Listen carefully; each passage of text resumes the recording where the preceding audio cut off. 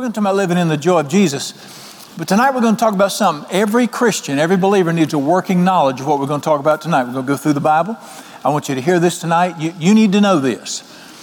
Some years ago, we had dear friends of ours. We pastored a little country church. We didn't have children then. And a young couple was there, and they became dearest friends of ours. And they were our age. We were just real young back then. And we drove our Model A over to their house. We'd go see them. And suddenly, one day, I got a call. Her dad had died suddenly. Fairly young guy, about 50 years old. Just heart attack, died suddenly. Well, I went through the process with them, funeral and all that got done. And the next Sunday at church, she said, I want to come out and talk to you next week. And I said, you just say when, come by. She said, we set a time. And she came by early one morning. And we sat down and I said, well, what do you need? She said, I want to know what happened to my daddy. And she didn't mean medically. She meant, I want to know what happened to him in this heaven transition thing. And, she just lost her father suddenly.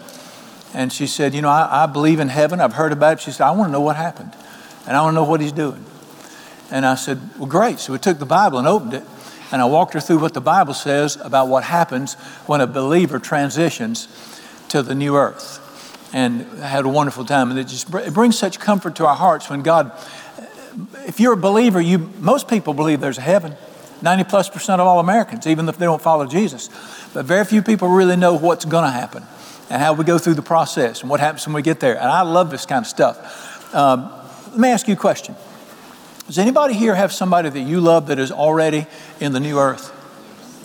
Well, we need to talk about that tonight. I want you to know what they're doing. Is anybody here? Statistics are pretty clear on this one. What out of one people that's born? So far, they're batting 1,000. One day something's going to happen to you. I hope you live to be 105, but one day something's going to happen to you. What's going to happen in that time? What's it going to be like to walk through it? What are you going to find there? Every believer needs a working knowledge of what the Bible says about this process. And we're going to look at that tonight. I love this kind of stuff. It's just wonderful. And this is, say, Brother Mike, don't talk about dying. You can talk to me about it. Well, I'm looking ahead with joy. I've heard of people say, I just want to die. Well, that's for the wrong reason. I'm looking forward to it. I'm having the greatest life. I'm old. I can say what I want to say. It's just wonderful. But I'm telling you, I'm headed for an instant upgrade one day. And I want you to see what the Bible says about this in the book of Philippians. This is some of the strangest stuff you're fixing to read right here. If you were to have a friend say this to you, you'd look at them funny. But this is Paul the Apostle writing. But remember, the Bible is the Word of God speaking through men to you. Holy men of God spoke and wrote as they were moved by the Holy Spirit. God's speaking to you here. I've told you the man's in prison. He's been sentenced to death and he knows he's fixing to get killed. Watch what he says in Philippians chapter 1. Philippians chapter 1 verse 19. I know, Philippians 1:19, that this will turn out for my deliverance through your prayer and the supply of Jesus Christ. What did he say? I know y'all are praying for me and I believe your prayer is probably going to get me out of this jail. Watch verse 20. According to my earnest expectation and hope that in nothing I shall be ashamed, but with all boldness, as always, Christ will be magnified in my body, whether I live or die. What did he say? Thank you for praying for me. But said, I don't care whether I live or die. I just want Christ to be glorified. Life or death. And now here's where it gets bizarre. Watch this. Verse 21. To me, to live with Christ is wonderful. And if I could die, that'd be better. To die is gain. That means it'd be better. How many of you got friends that talk like that? How many of you know happy people? And I've seen some sad people who want to die. How many of you know happy people say, I got the greatest life going, but God, if I could die, it'd be better. Right there it is. What is it that makes this man talk like this? He's opening his heart right here about where he's at. This sounds to me like he's not trying to get out of jail or out of death or anything else. All right, verse 22. If I live in my body, that'll mean fruit from my labor. What I shall choose, I can't decide. I cannot tell. He's sitting there thinking, do I want to stay here? Do I want to die? I can't decide which one I want to do. People say, well, the Lord determines your time. It sounds to me like he's fixing to decide when it is. I can't decide what I'm going to do. Verse 23, I am hard pressed between the two, having a desire to get out of here and go be with Jesus, which is far better. Listen to this. This man is aching to die. He said, man, I'm so eager to go where he is. However, verse 24, to stay in this body is more needful for you. So I'm going to stay and help you. And he did for a little bit. No, actually, he got killed. Right after this, his head was cut off. But I want you to listen to what this man's saying. This guy's condemned to death. He's about 62 or 3 years old, right about my age now. And he's sentenced to death. And he says, thank you for praying for me. I think your prayers will get me out. But he said, I really don't care whether I get out or not. The main thing is that Christ be glorified. He said, matter of fact, to get killed would be wonderful. And he said, I'm torn between the two. I don't know what to do. But he said, I really know what I want to do. Man, I want to go see Jesus so bad. Does this sound like this guy's scared of dying to you? Sounds to me like he's trying to get on the next train. What do you think? Now remember, the Bible's God telling you something. What's God speaking to us right here? All right, to understand this, let's ask a question. What is the greatest fear any person ever faces? What's mankind's number one fear? Fear of death. Look with me, Hebrews chapter 2. The greatest fear any person ever has is the fear of death. Mary Kay got rich on this stuff. Hebrews chapter 2. Aging maybe, death. People make zillions of dollars selling vitamins and all that stuff, trying to keep the saints out of heaven. I've never understood. You go to a prayer meeting and ask them, has anybody got any prayer requests? Every single request will be to keep the saints out of heaven. Why don't we pray to keep the sinners out of hell? Nobody want to keep the saints out of heaven, keep them down here with us. Well, that's fine. I hope you pray for me too. Hebrews chapter 2. This is one of the most beautiful pictures in the Bible. You're talking about freedom. Watch this. Hebrews 2:14. Hebrews 2:14, man's greatest fear. Inasmuch as the children have partaken of flesh and blood, that means a human body. Jesus himself likewise shared in the same. Do you understand that? I have to wear a human body. You got to wear a human body. So because we have to wear human bodies, Jesus chose to wear a human body for a few days. He partook of the same. Why? That through death he might destroy him who had the power of death, that is the devil. I thought God had the power of death. What does the Bible say? Who holds the power of death? What does it say? Satan holds power over you. He holds the power of death. Why did Jesus put on a mortal body? So he could destroy the one who held power over us. And watch what he did with next verse, verse 15. And release those, set those free, who through what? The fear of death were all their lifetime subject to bondage. The bondage being, I'm afraid of death. The fear of death is mankind's greatest fear. And the Bible said Jesus came, took on a human body and died on the cross so that you never need fear of death again, to set you free from the power of the fear of death. And let me tell you something about this thing. This fear of death, it's a spirit. It's a tormenting spirit. It's very powerful, but we need not fear it. All right, we're going to look at what the Bible says about what happens the moment I stop breathing, what happens at that moment. And the Bible tells us three things that happen, and everybody needs to know this. In case you got a loved one that went through it, when I have such a revelation of the Bible and what God says about this stuff that, when I lose a loved one, well, I miss them and I grieve a little bit, but I'm so excited for them. I've never, I think about my dad. My dad died not long ago, and when I think about him, I think about, not he's gone, what I think about? What's he doing today? I wonder what he's doing today. And we need to think the way the Scripture tells us to think about this stuff, as you're going to see in a minute, so that we grieve, but not as people who have no hope over our loved ones, of course, over ourselves. Number one, the Bible said that the moment you stop breathing, it's instant transformation. In a moment. Look at that passage with me in 2 Corinthians chapter 5. 2 Corinthians 5. I started to say I love this, but I'm going to quit saying I love it. I love it all. I love the Bible. Dear ones, I've had people say, you think so? No, I don't think so. I know so. We got to get off this hope, wish, think stuff. We got to know something. There's some things you need to know. And the Bible's very clear about this. That's why it starts in 2 Corinthians 5:1, and it says this. We know, we don't think, if our earthly house, this tent, is destroyed. Funny how it says if, isn't it? How many of you know it's really when? If our earthly house is destroyed, we have a building from God, a house not made with hands, eternal. That's what the Bible say. If that body you're in destroys one day or falls over, which it will one day, immediately you have a body that God made with his hands waiting on you in the heavens. So we know we have a body immediately.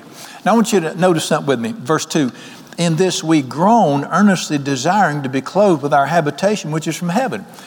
Isn't that what he said in Philippians 1? Groan means, man, I want that new body. I want to be there. Now, if indeed having been clothed, verse 3, we shall not be found naked. Let's learn something here. You're not, we talk about, well, there's so-and-so. You are not your body. Your body is a temporary earth bus that's designed for a few years to run around in down here for a little bit.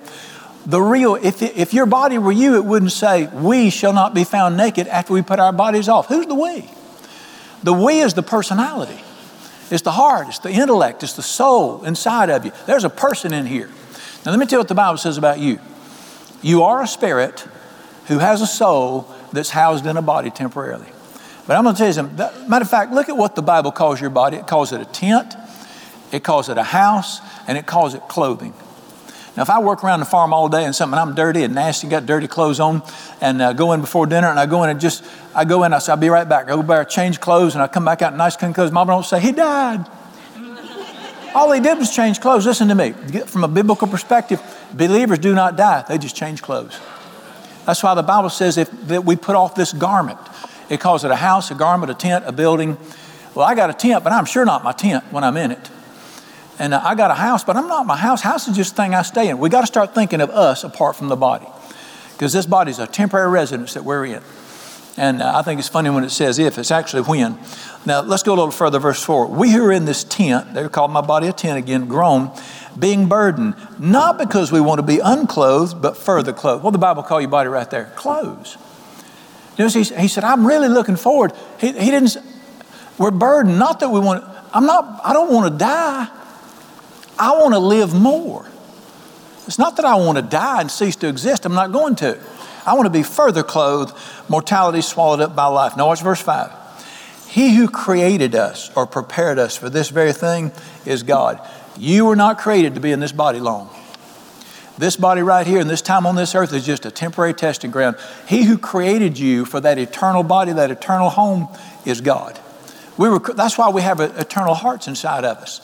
And we got to get this in my mind that I got a little layover here. I'm on a little layover between creation and glory called earth. And I'm on this earth to do two things. Decide where I want to spend eternity. And then number two, I'm going to show you in a minute, to decide what I want my occupation to be in eternity. That's what I do on this earth also. And so you see the temporariness of what he's talking about here. All right. Now, people said, Brother Brown, I've asked people, are you a believer? Do you know Jesus? Are you born again, child of God, however you want to say it, you're Christian? If I were to ask you, how many of you in here are Christians? Well, I hope one. Got one in the back here. I hope many of you would say yes. Now, if I were to ask you this, now here's where we get in trouble.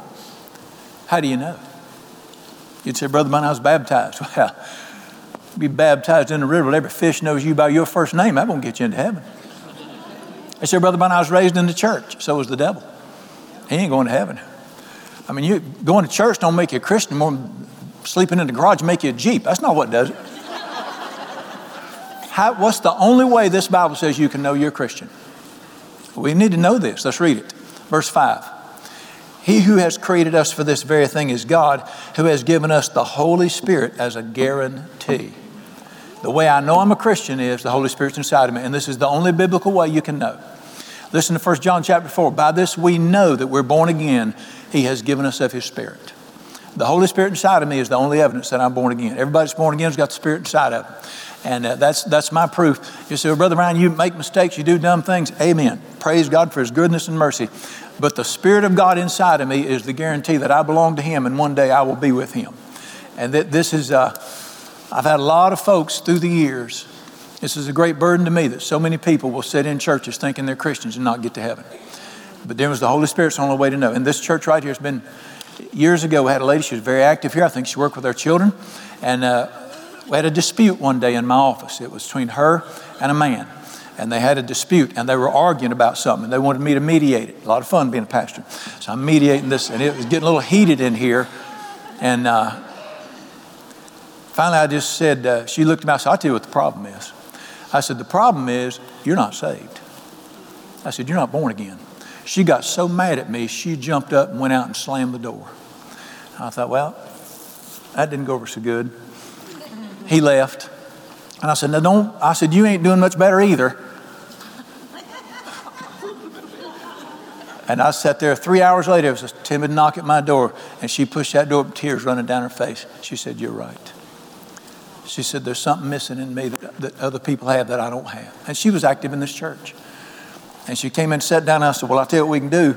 With that spirit, we can fix this.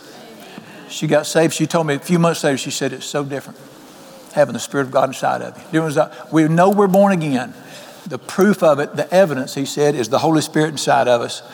All right, let's read verse 6. We're always confident while we're at home in the body, we're away from the Lord. We walk by faith, not by sight. Now we're confident, yes, well, please rather, to be absent from the body and be present with the Lord. Listen to me, here's in a moment. To be absent, when you vacate this body, you will be present with the Lord. Boom. Just like that. Now, some of my preacher friends believe in something called soil sleep. God have mercy. He loves me too much to leave me in the dirt till he shows up again. They say when you die, you cease to exist. And you lay in the dirt till the second coming of Jesus. I am not laying in the dirt for 2,000 years. To be absent from the body is to be present with the Lord. Where these preachers get this stuff from is a mystery to me. So there's an instant transformation. All right, now you're going to have a new body. Let me tell you something about this new body. Turn back to Philippians real quick and let me show you what will happen. It depends on whether you go before Jesus gets back or you're here when he gets back. All right. Philippians chapter 3, verse 20. Philippians 3:20. Our citizenship is in heaven. We eagerly wait for the Savior, the Lord Jesus. Now, we talked last week Sunday about the second coming of Jesus. He's going to come back. Watch these words, verse 21. Who will transform our lowly body. It'll be conformed to his glorious body. In the moment your body falls over, Jesus comes back, your body will be changed. And from this mortal, weak body, it'll become just like the body that Jesus came out of the grave with. In a moment, you'll have an eternal body. And I want to teach you something about this body. Turn with me to Luke 24, the picture of what this body that you'll be in like. I don't know. You know, it doesn't hurt to ask and pray even if you don't get it. I've sort of mentioned to him the type body I'd like to have for eternity. He said something to me about taking care of the one you got right now. Let me take care of that. All right, now remember, Jesus was crucified. He was laid in a tomb. He was laid in a borrowed tomb. You know why it was a borrowed tomb? You know why he didn't buy one? He knew he wasn't going to need it very long, so he just borrowed one. He's out in 3 days. But when he came out of the grave, he came out in a different body. He came out in a resurrected body. He came out in a supra-divine body like the ones we're going to have. Because remember, Mary, the woman closest to him, she didn't recognize him. She thought he was the gardener till he spoke her name, then she knew his voice. All right, now immediately after that, he goes. The disciples are hiding for fear of the Jews. And here's what he does in this new body. Verse 36 of Luke 24. As they said these things, Jesus himself stood in the midst of them and said to them, peace. So he didn't walk through the door. He just shows up in the middle of them in this new body. Verse 37, they were terrified and frightened, supposing they'd seen a ghost, a spirit. Old King James says a ghost. They thought, you're not going to be a ghost in eternity. None of that spooky stuff you see on TV. He said to them, why are you troubled and why do doubts rise in your heart? Watch what he said, verse 39. Behold my hands and feet. It's me. Handle me. He said, come here and put your hands on me. Handle me and see. A spirit does not have flesh and bones as you see I have. The resurrected body is a body just like this one, but it's glorified. You're going to have bones. He said, touch me. Feel the bones in my arm. Put your hands on me. And he said that he would transform our bodies into the body that's like his. And then to take us a little further on this new body, I think he did this for a reason. When he said this, verse 40, he showed him his hands and feet. They didn't believe. They were just stunned and marveled. He said, do you have any food here? They gave him a piece of fish and some honeycomb, and he sat there and ate it in their presence. You're going to eat in your new body. I knew that'd get some of you. Praise God. So you got fish and honeycomb. So he's eating healthy. But we're not going to be these spooker little Casper the Friendly Ghost things you see on TV. You can have a body just like this one, but it's a glorified body. It can't suffer disease. It can't be hurt. And let me tell you something else what the Bible says. It can't age. Mary Kay sales lady, there'll be some sales ladies in heaven. They won't have the product. But grandma won't be grandma in heaven. Grandma will be 25 years old in heaven. The peak of the human body is like 22 to 30 years old. Long time ago for some of us. But you got to remember the aging process only came in the earth after sin came in. So we're going to have a glorified, youthful, young body that's like but you can feel it. It's a flesh and you can hug each other. You're going to eat food there. You remember, it's not this weird, spooky thing with white clouds. It's a new earth in which righteousness dwells. And the Bible says they'll be instantly transformed. All right, number 2, not only that will we this new body, but what about this place called heaven? There is more misinformation about this place called heaven. Everything from these fat little angels playing harps on these goofy little clouds and all this weird stuff and guys wearing white tuxedos. I'm not going to a place like that. What's heaven going to be like? Well, let me ask you a question. What's this earth like? Who created this earth? He created a new earth. And I want you to see some of the great things about that place that your loved ones are enjoying right now. The new earth is a perfect. I want you to look with me at one of the great prophecies about the new earth, heaven, in Isaiah chapter 65. And this dispels a lot of the myth. And this is so exciting to me to see. Now you got to remember, one of the reasons I'm excited about it, I'm going to spend the majority of my life there.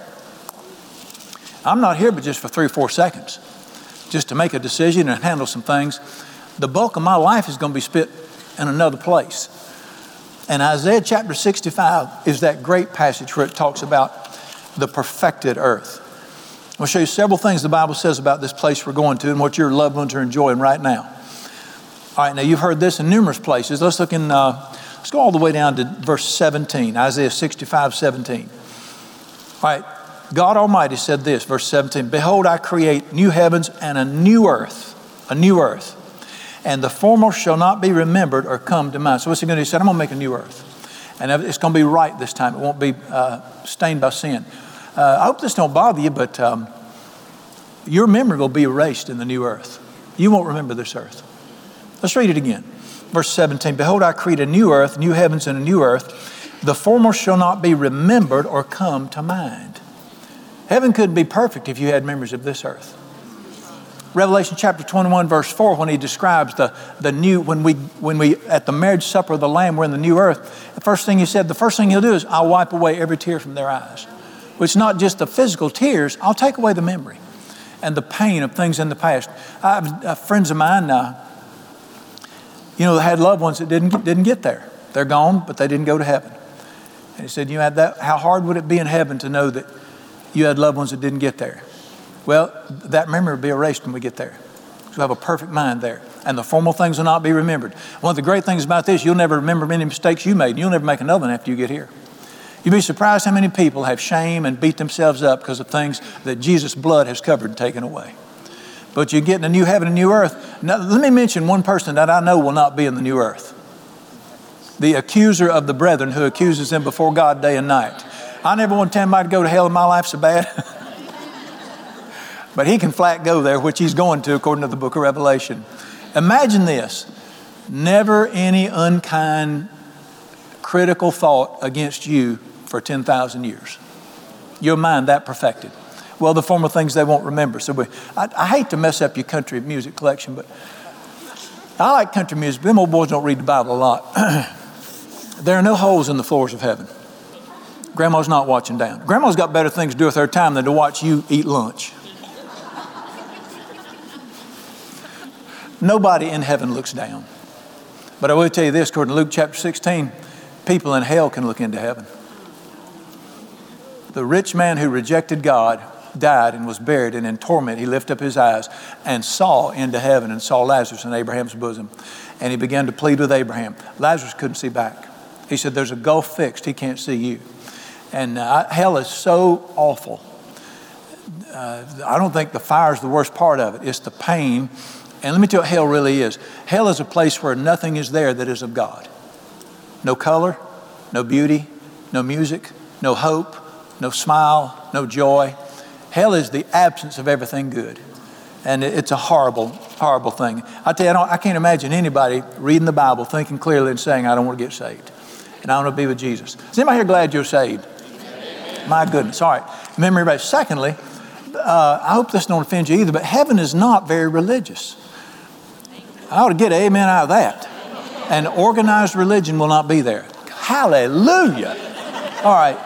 Heaven there is no reverence in heaven. I'm sorry. Heaven is a riot. It is a place of undiluted joy and comfort. Read with me in, again, Isaiah 65, verse 18. Be glad and rejoice forever in what I create. I create Jerusalem. Now, Jerusalem, here's the name of the new heaven, new earth, a rejoicing, and her people a joy. I will rejoice in Jerusalem and joy in my people. The voice of weeping shall no longer be heard in her, nor the voice of crying.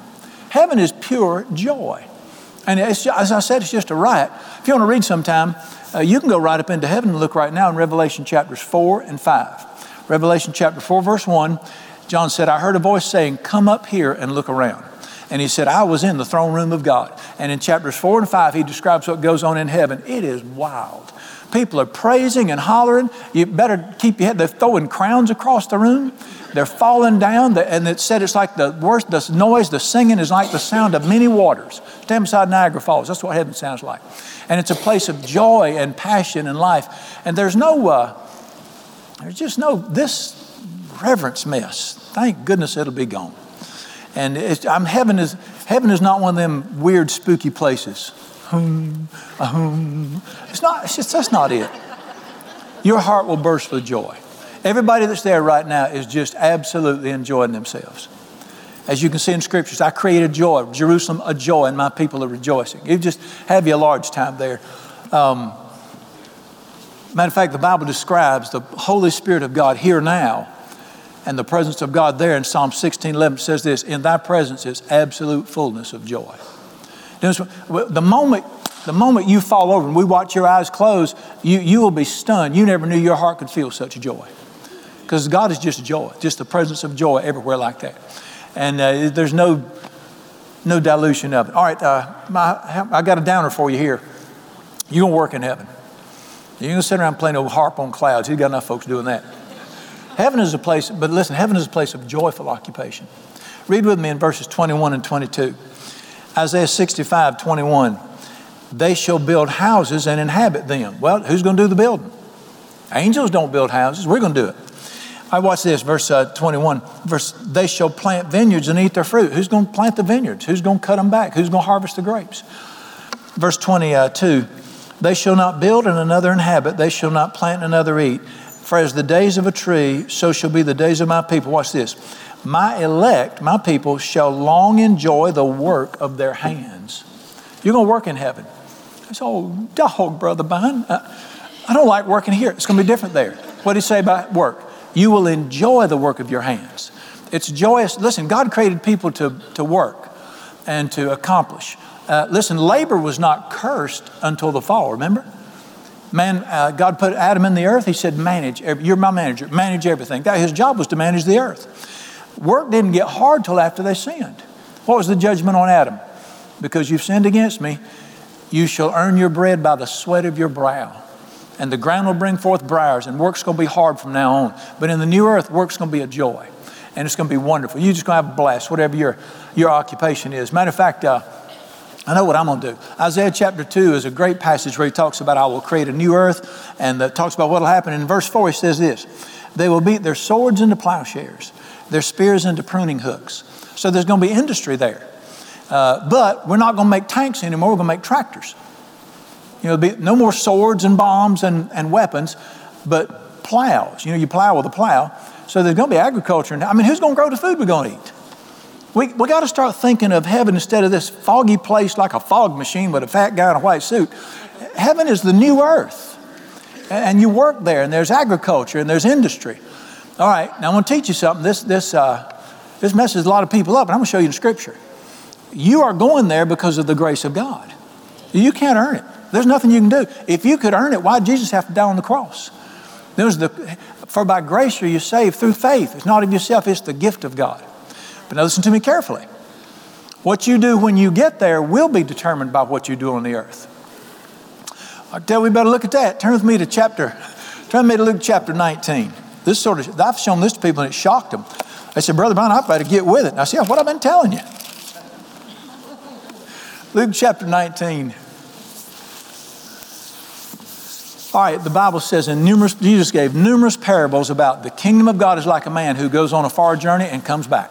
Right? That's Jesus. Went to heaven for a period of time. He's seated at the right hand of God, but I'm telling you, Jesus is coming back one day. And I mentioned Sunday 270 times. It's prophesied in the New Testament. The second coming of Jesus. Now here's another one of those pictures, and it's about your work or our occupation in heaven. Luke chapter 19, verse 11. As they heard these things, he spoke another parable because he was near Jerusalem, and they thought the kingdom of God would appear immediately. So they thought God was going to come back to earth that moment, but he's not. All right, verse 12. Therefore he said, now this is a parable. Remember, this didn't happen. He's trying to teach a lesson through this. The kingdom of God is like a certain nobleman who went into a far country to receive for himself a kingdom and to return. What's that a picture of? See, they thought Jesus was going to set up his kingdom right then. He said, no, I'm going to go away for a while and I'll receive the kingdom and then I'll come back. So we know that. Jesus went back after a few days and he's going to return one of these days. All right. Verse 13, he called 10 of his servants, delivered to them 10 minas, and said to them, do business till I come. All right. The people that belonged to Jesus, that followed Jesus, every one of them, he gave them something. Now, mina is a sum of money. It's about 3 months' wages. But we're not talking about money here. We're talking about opportunity.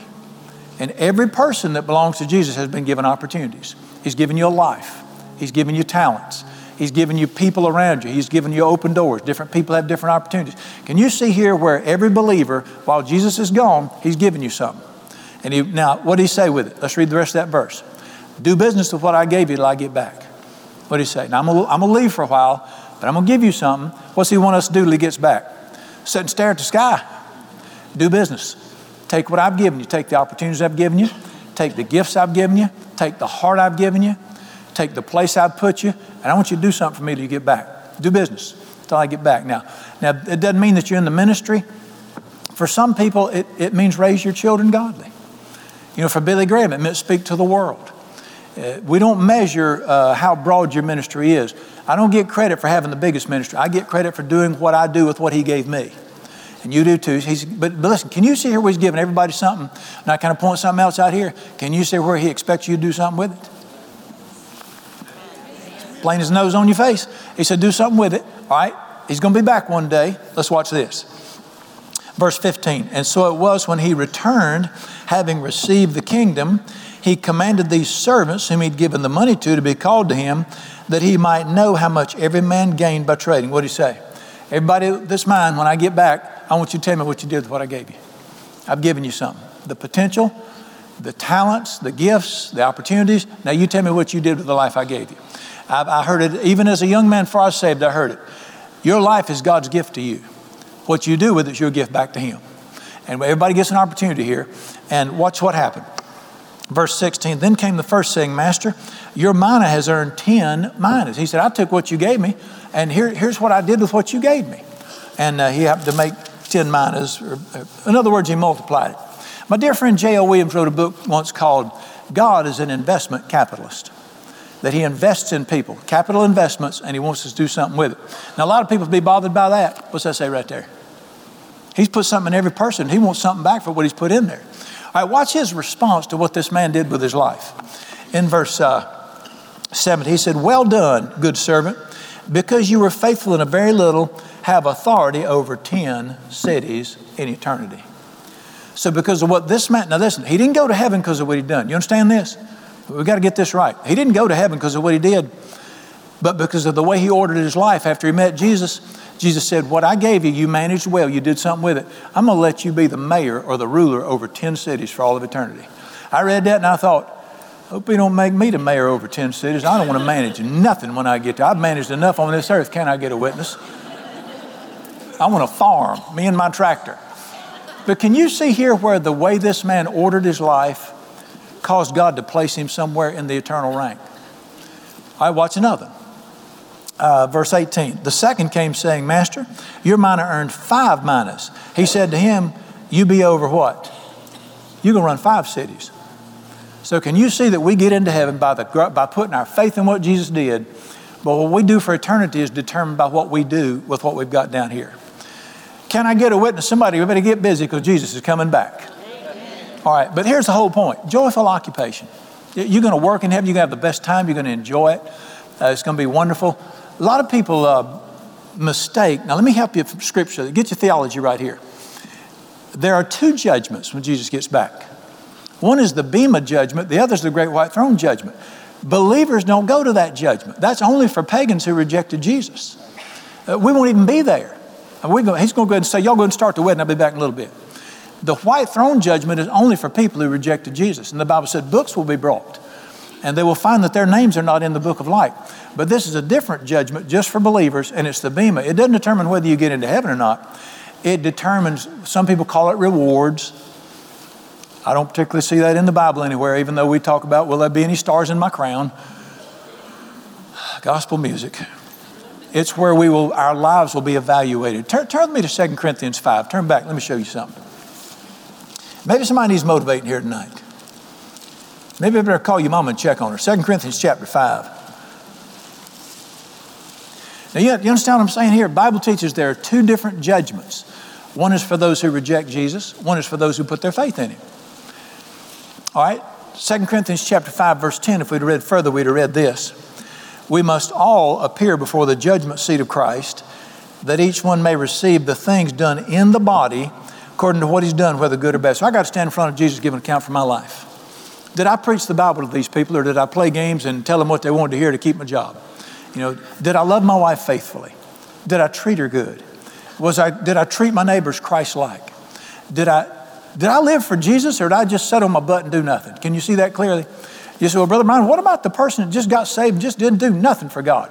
All right, that's 1 Corinthians chapter 3. They will be saved as though by fire, but their works will burn up. Here's the point. Get busy. That's all I know to tell you. Just get busy. That'd do good. So the Bible said it's a place, I didn't mean to go into all that, place of joyful occupation. Turn back a bit to Isaiah 65. And if you want to manage 10 cities for all of eternity, God bless you, be my guest. Help yourself. I don't even want to manage a phone booth when we get in eternity. Let me show you one more about this new earth we're going to be in this passage. One more thing, and this shows you what the fall of man did. Listen, this earth was not supposed to be like it is, not even the animal kingdom. The fall of man touched everything on. You know what I mean by say fall of man? That's Genesis 3, when man put his fist in God's face and said, "You're not going to run my life." It's called sin. It affected everything on this planet, even the animal kingdom was affected by the fall of man. But in the new earth, it will be a land that enjoys perfect peace. Look with me in verse 25. Watch this. The wolf and the lamb will feed together. What happens today if a wolf and a lamb feed together? The wolf feeds on the lamb. The lion shall eat straw like an ox. Lions are meat eaters. They weren't designed to be that way. Lions were designed to eat grass. In the fall of man, lions became carnivores, and the enmity, the law of tooth and claw, came into the animal kingdom after man sinned. It wasn't like this before sin. Everything was at peace. Even the animals were at peace with each other before sin came into the earth. Then it goes on to say this. Now watch this. I like this. The dust shall be the serpent's food. The serpent is the only cursed creature for all of eternity because of Genesis chapter 3. They shall not hurt nor destroy in all my holy mountains, says the Lord. All right, I'm going to show you something wonderful. Turn with me to Isaiah chapter 11. It defines a little further. Here's the atmosphere of the new earth. There's an atmosphere of the earth. People talk about what will you see when you get to heaven. Listen to me. It's going to be more what you feel. Now, you're going to see some beautiful sights. Nothing man has ever messed up will be there. But the main thing is what you're going to feel with your heart when you get there. The indescribable joy that it speaks of. But I want you to look at the spirit that's going to cover the earth. And this shows you how big our God is. All right, Isaiah chapter 11, again, is a prophetic passage talking about eternity. And it says, a rod will come forth from the stem of Jesse. A branch grew out of his roots. It's talking about David. And then Jesus was of the family of David. Verse 2, the Spirit of the Lord will rest upon him. And it talks about what Jesus will do for us. And then it jumps. Now in verse 6 is where it jumps to eternity, or the new earth. The wolf will dwell with the lamb. We saw that. The leopard will lie down with the young goat. The calf and the young lion and the fatling together. A little child shall lead them. 3-year-old goes out, takes the lion by the mane, says, come with me. Walks off with him. There's no enmity in the earth at all, not even in the animal kingdom. Enmity is impossible in the new earth. Now, nobody can get ill with anybody. Not even animals can get ill. And I'm going to show you why in a second. Verse 7, the cow and the bear shall graze. Well, they do now, but they're going to do it here side by side. The young ones shall lie down together. Hear it again. The lion shall eat straw like an ox. Everything in, I got bad news for you. Everything in the animal kingdom goes back to being a vegetarian. You do know that people were vegetarians before the fall. I'm sorry. I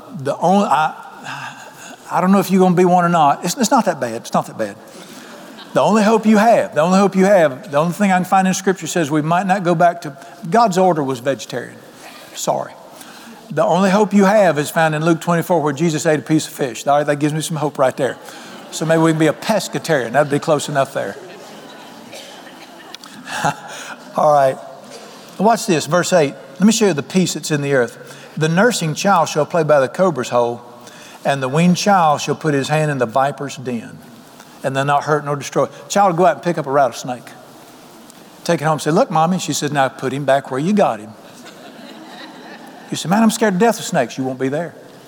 There's perfect peace in that order. No fear whatsoever. No enmity whatsoever. It's impossible to even think it in the new earth. Here's why.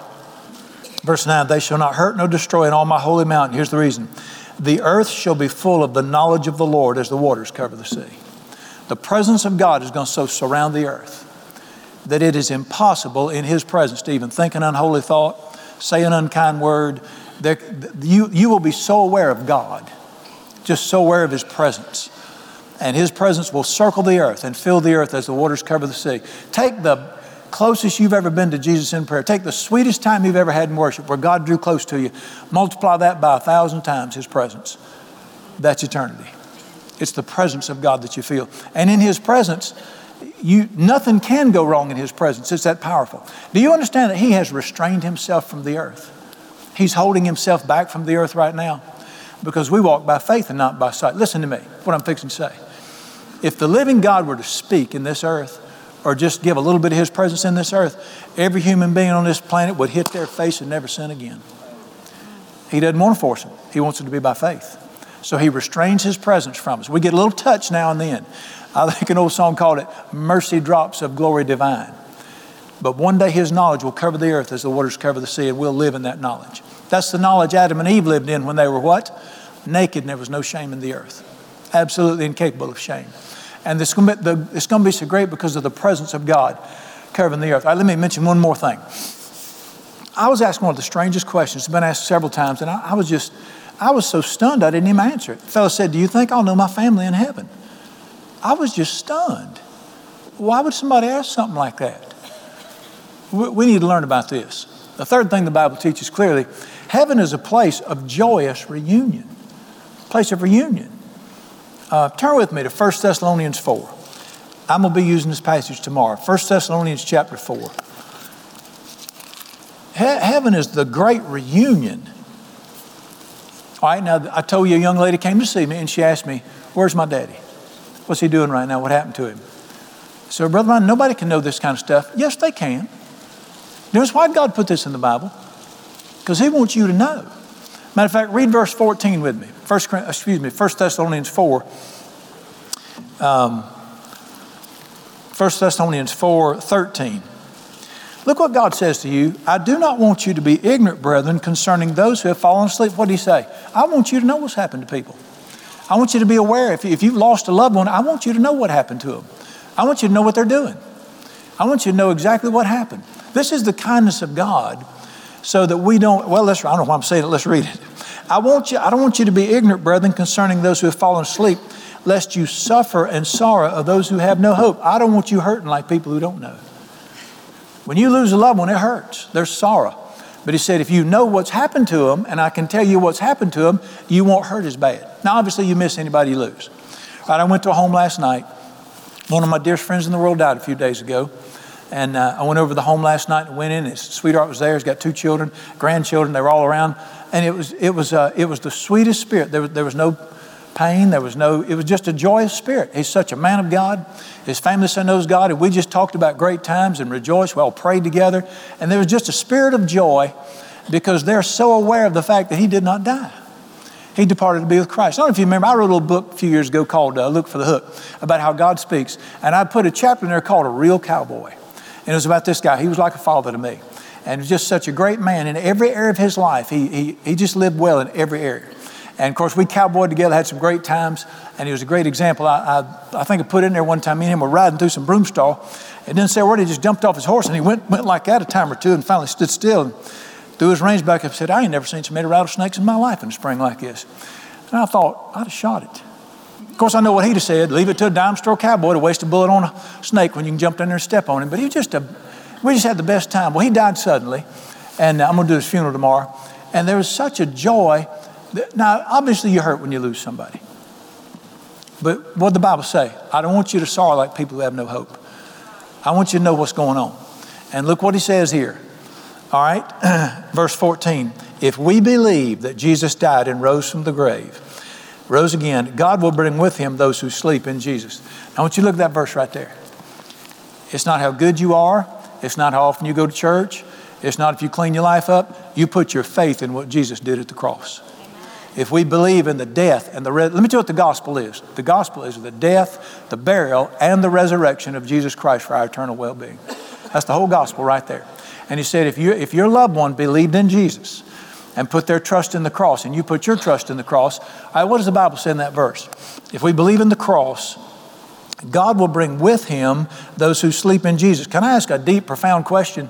How can you bring somebody with you if you ain't got them with you right now? Tell me where everybody that loves Jesus, that was saved, where are they at right now? What did Jesus say to the thief on the cross?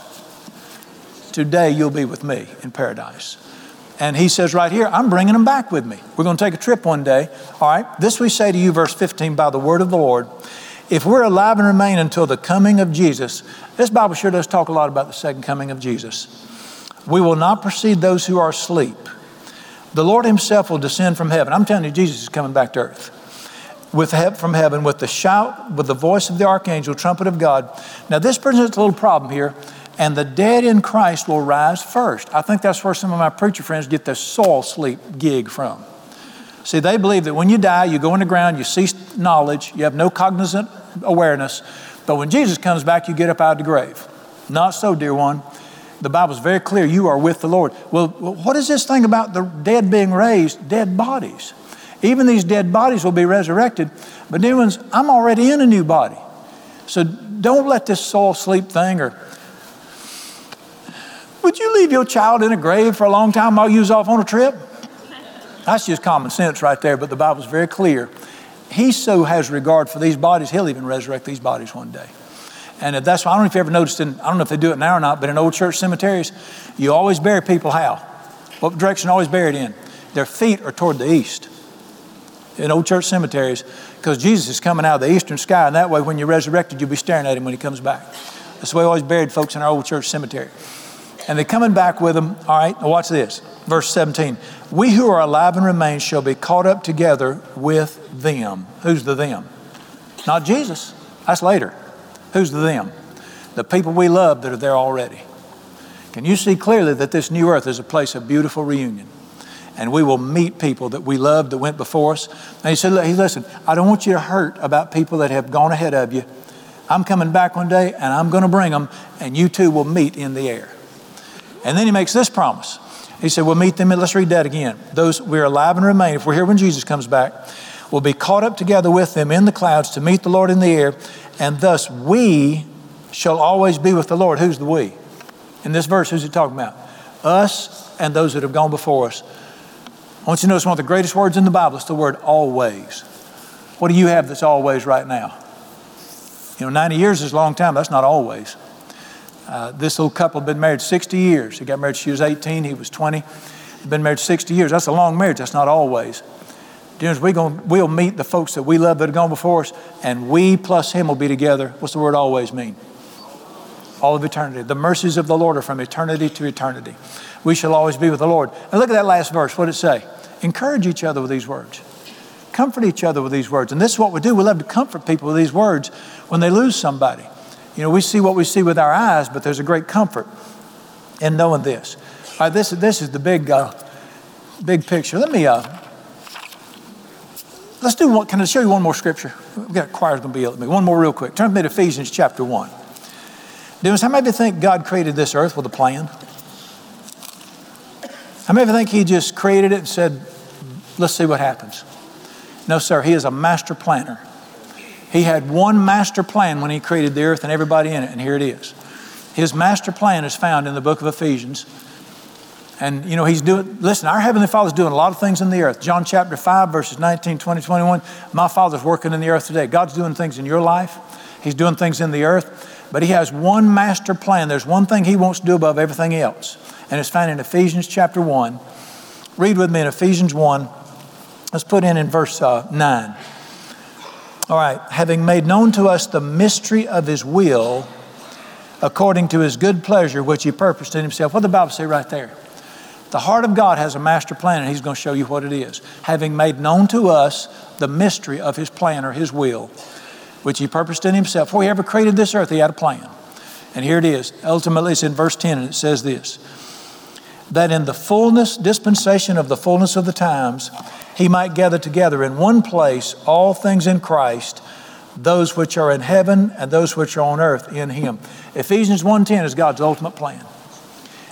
You know what it means, dispensation of the times?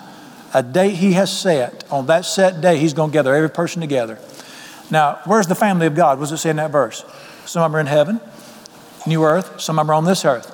But he's got a date set, and his ultimate goal was to gather everybody into one place in a new earth. He was looking for a family. And right now in the economy of time, so we're all scattered. I got folks that I love that are there. You got folks you love that are there. But God's ultimate heart is to bring everybody back together in one place. And I will be a father to them, and they will be sons and daughters to me. Look with me across the page at Ephesians 3, verse 14. For this reason, Ephesians 3:14, I bow my knees to the Father of Jesus, from whom the whole what? Family in heaven and earth is named. Has God got a family? You just saw it. Where's his family at right now? They're in two places. Where are they? They're in heaven and they're on earth. What's his ultimate plan? To bring them all together, and he'll be a father to them, and they'll live in joy forever. Now, considering the scriptures, I'm going to wrap up here. You see why Paul said in Philippians 1, to depart and be with Christ is far better. He had such a revelation and understanding of what it was like, to be there. And that's why he so ached and so wanted to get there. Now listen to me. You listen to what this book says. You get these scriptures down in your heart, you will never fear dying again. I can remember even as a young man, I was, a little nervous about dying. I wasn't young then. I pushed back. People hate death. We recoil against the thought of death because you know why? You weren't created to die. Your heart is an eternal heart. It doesn't like death, and we have fear of death. But after God began to teach me the scriptures, I've never been afraid of death again. Matter of fact, I welcome it. I'm just like, God's got a great life, and it's just fixing to get better. And there's no fear of death whatsoever. And you've got to use this word, because I'm going to tell you something. Satan is a tormenting spirit that will torment people about dying, and he'll make them be afraid of death.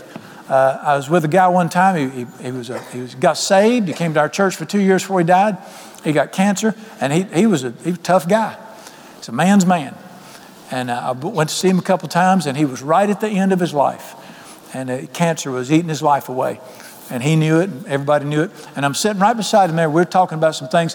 And all of a sudden, he just grabbed my hand, and he looked at me and said, I don't want to die. I don't want to die. And I heard the fear in his heart, in his voice. And that's an unholy, tormenting devil, causing people to be scared of dying. And I don't say, what did Jesus do when Satan worked? He spoke the word of God. And I said to him, you're not going to.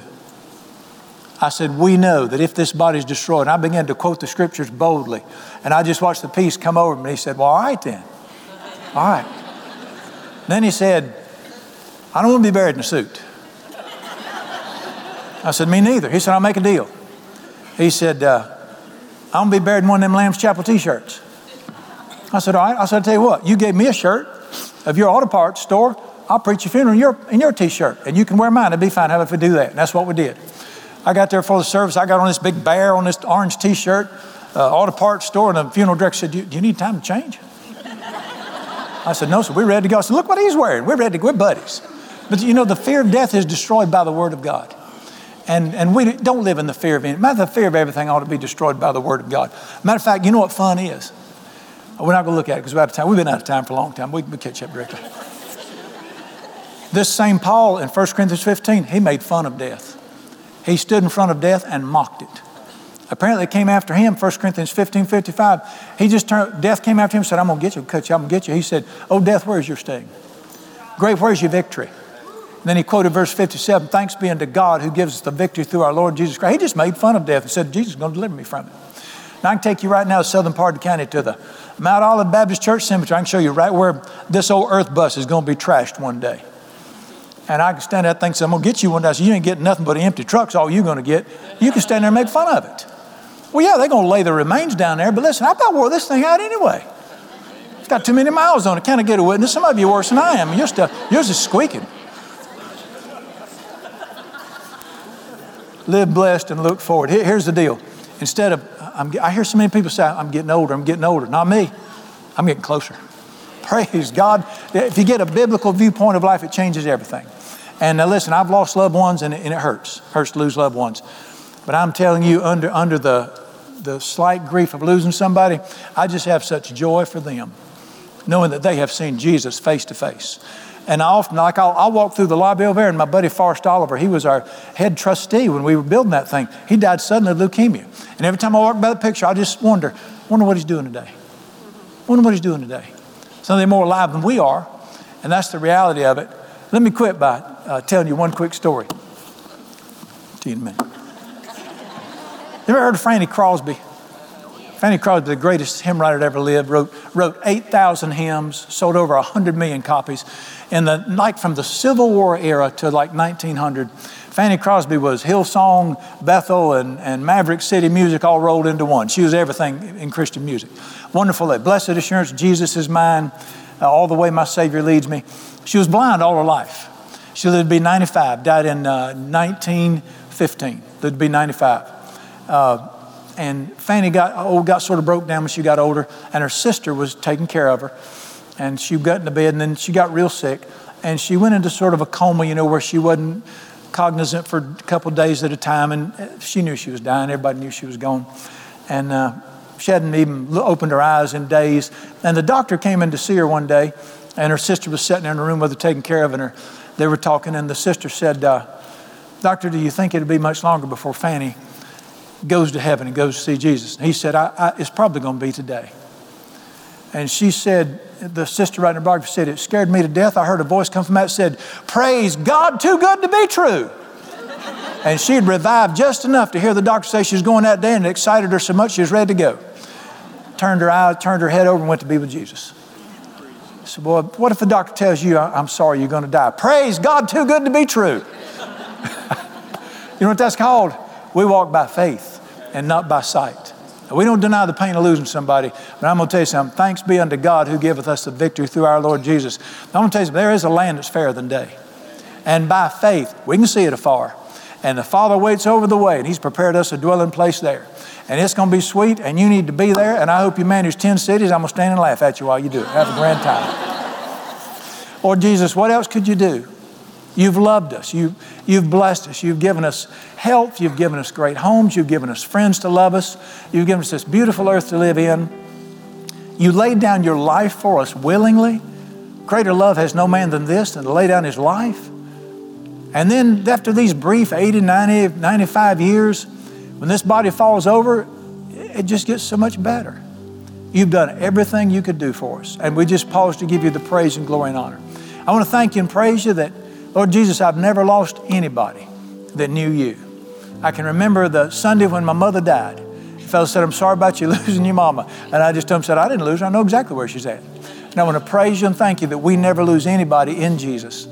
And thank you for the calm assurance that if, all this stuff, we get to creaking, even if we get a little older, praise God, I'm not getting older, I'm getting closer. And we look forward to that day when we'll see Jesus face to face. And Lord Jesus, I look forward to the day when your ultimate plan is fulfilled and you gather together both those in heaven and those on earth in one place of ultimate beauty and joy and peace and rest. Delightful occupation. We don't have to worry about stepping on snakes no more. We just pick them up and carry them because your presence will cover the earth. And of course, the greatest thing about heaven, Lord Jesus, is not gold streets or pearl gates or any of that stuff. It's just you. It's just the beauty of Jesus in your presence. Look so forward to it. Thank you that what we don't know, you have taken care of. But thank you that you've revealed eternity to us in your word, and we love you and praise you for it. Give you all the praise and glory in the blessed name of Jesus. Now, folks, let's just keep praying. You've listened to me tonight. You've heard the word of God about heaven. I want to ask you a simple question. Do you know for certain that you know that if you should die before you wake, your soul would be in glory? Do you know for certain? You can't hope on this one. This one's got to be, we know. Well, you can know. Jesus loves you. He died for you. You can be the best person on earth. Bust hell wide open. You got to humble yourself before Jesus. There's no name given under heaven whereby men must be saved except the name of Jesus. But whoever comes to me, I will in no wise cast out. Why don't you just call on the name of Jesus right now, like a child. Humble yourself. Say, I want to be yours, Lord Jesus. Pray this simple prayer, something like this. Dear Jesus, I believe you're the Son of God. You came to this earth and died on a cross because you loved me. You rose from the grave because it couldn't hold you. Thank God you're coming back one day. I want to go with you when you come. I humble myself right now and I confess that I'm a sinner. And I ask you to forgive me all my sins. I turn from them. And I believe you to come into my heart. On this day I choose to follow you. I put my faith in you today. Today I declare you're my Savior. You're my Lord. And you're the love of my life. I'm going to follow you forever, dear Jesus. Thank you for hearing this prayer. Thank you for answering my prayer. In the strong name of Jesus, I pray. Father, I just want to praise you and thank you that heaven's door is wide open. And anybody, because of the love of God, can come in. I don't want to thank, like everybody in here, I want to thank you that there was room at the cross for me. And you made a place for every one of us. So we're grateful. Let Jesus be glorified. And one day, dear Jesus, when we see you face to face, we're going to tell you personal, face to face. But till then, we're going to keep praising you and worshiping you. In the strong name of Jesus, I pray. Amen.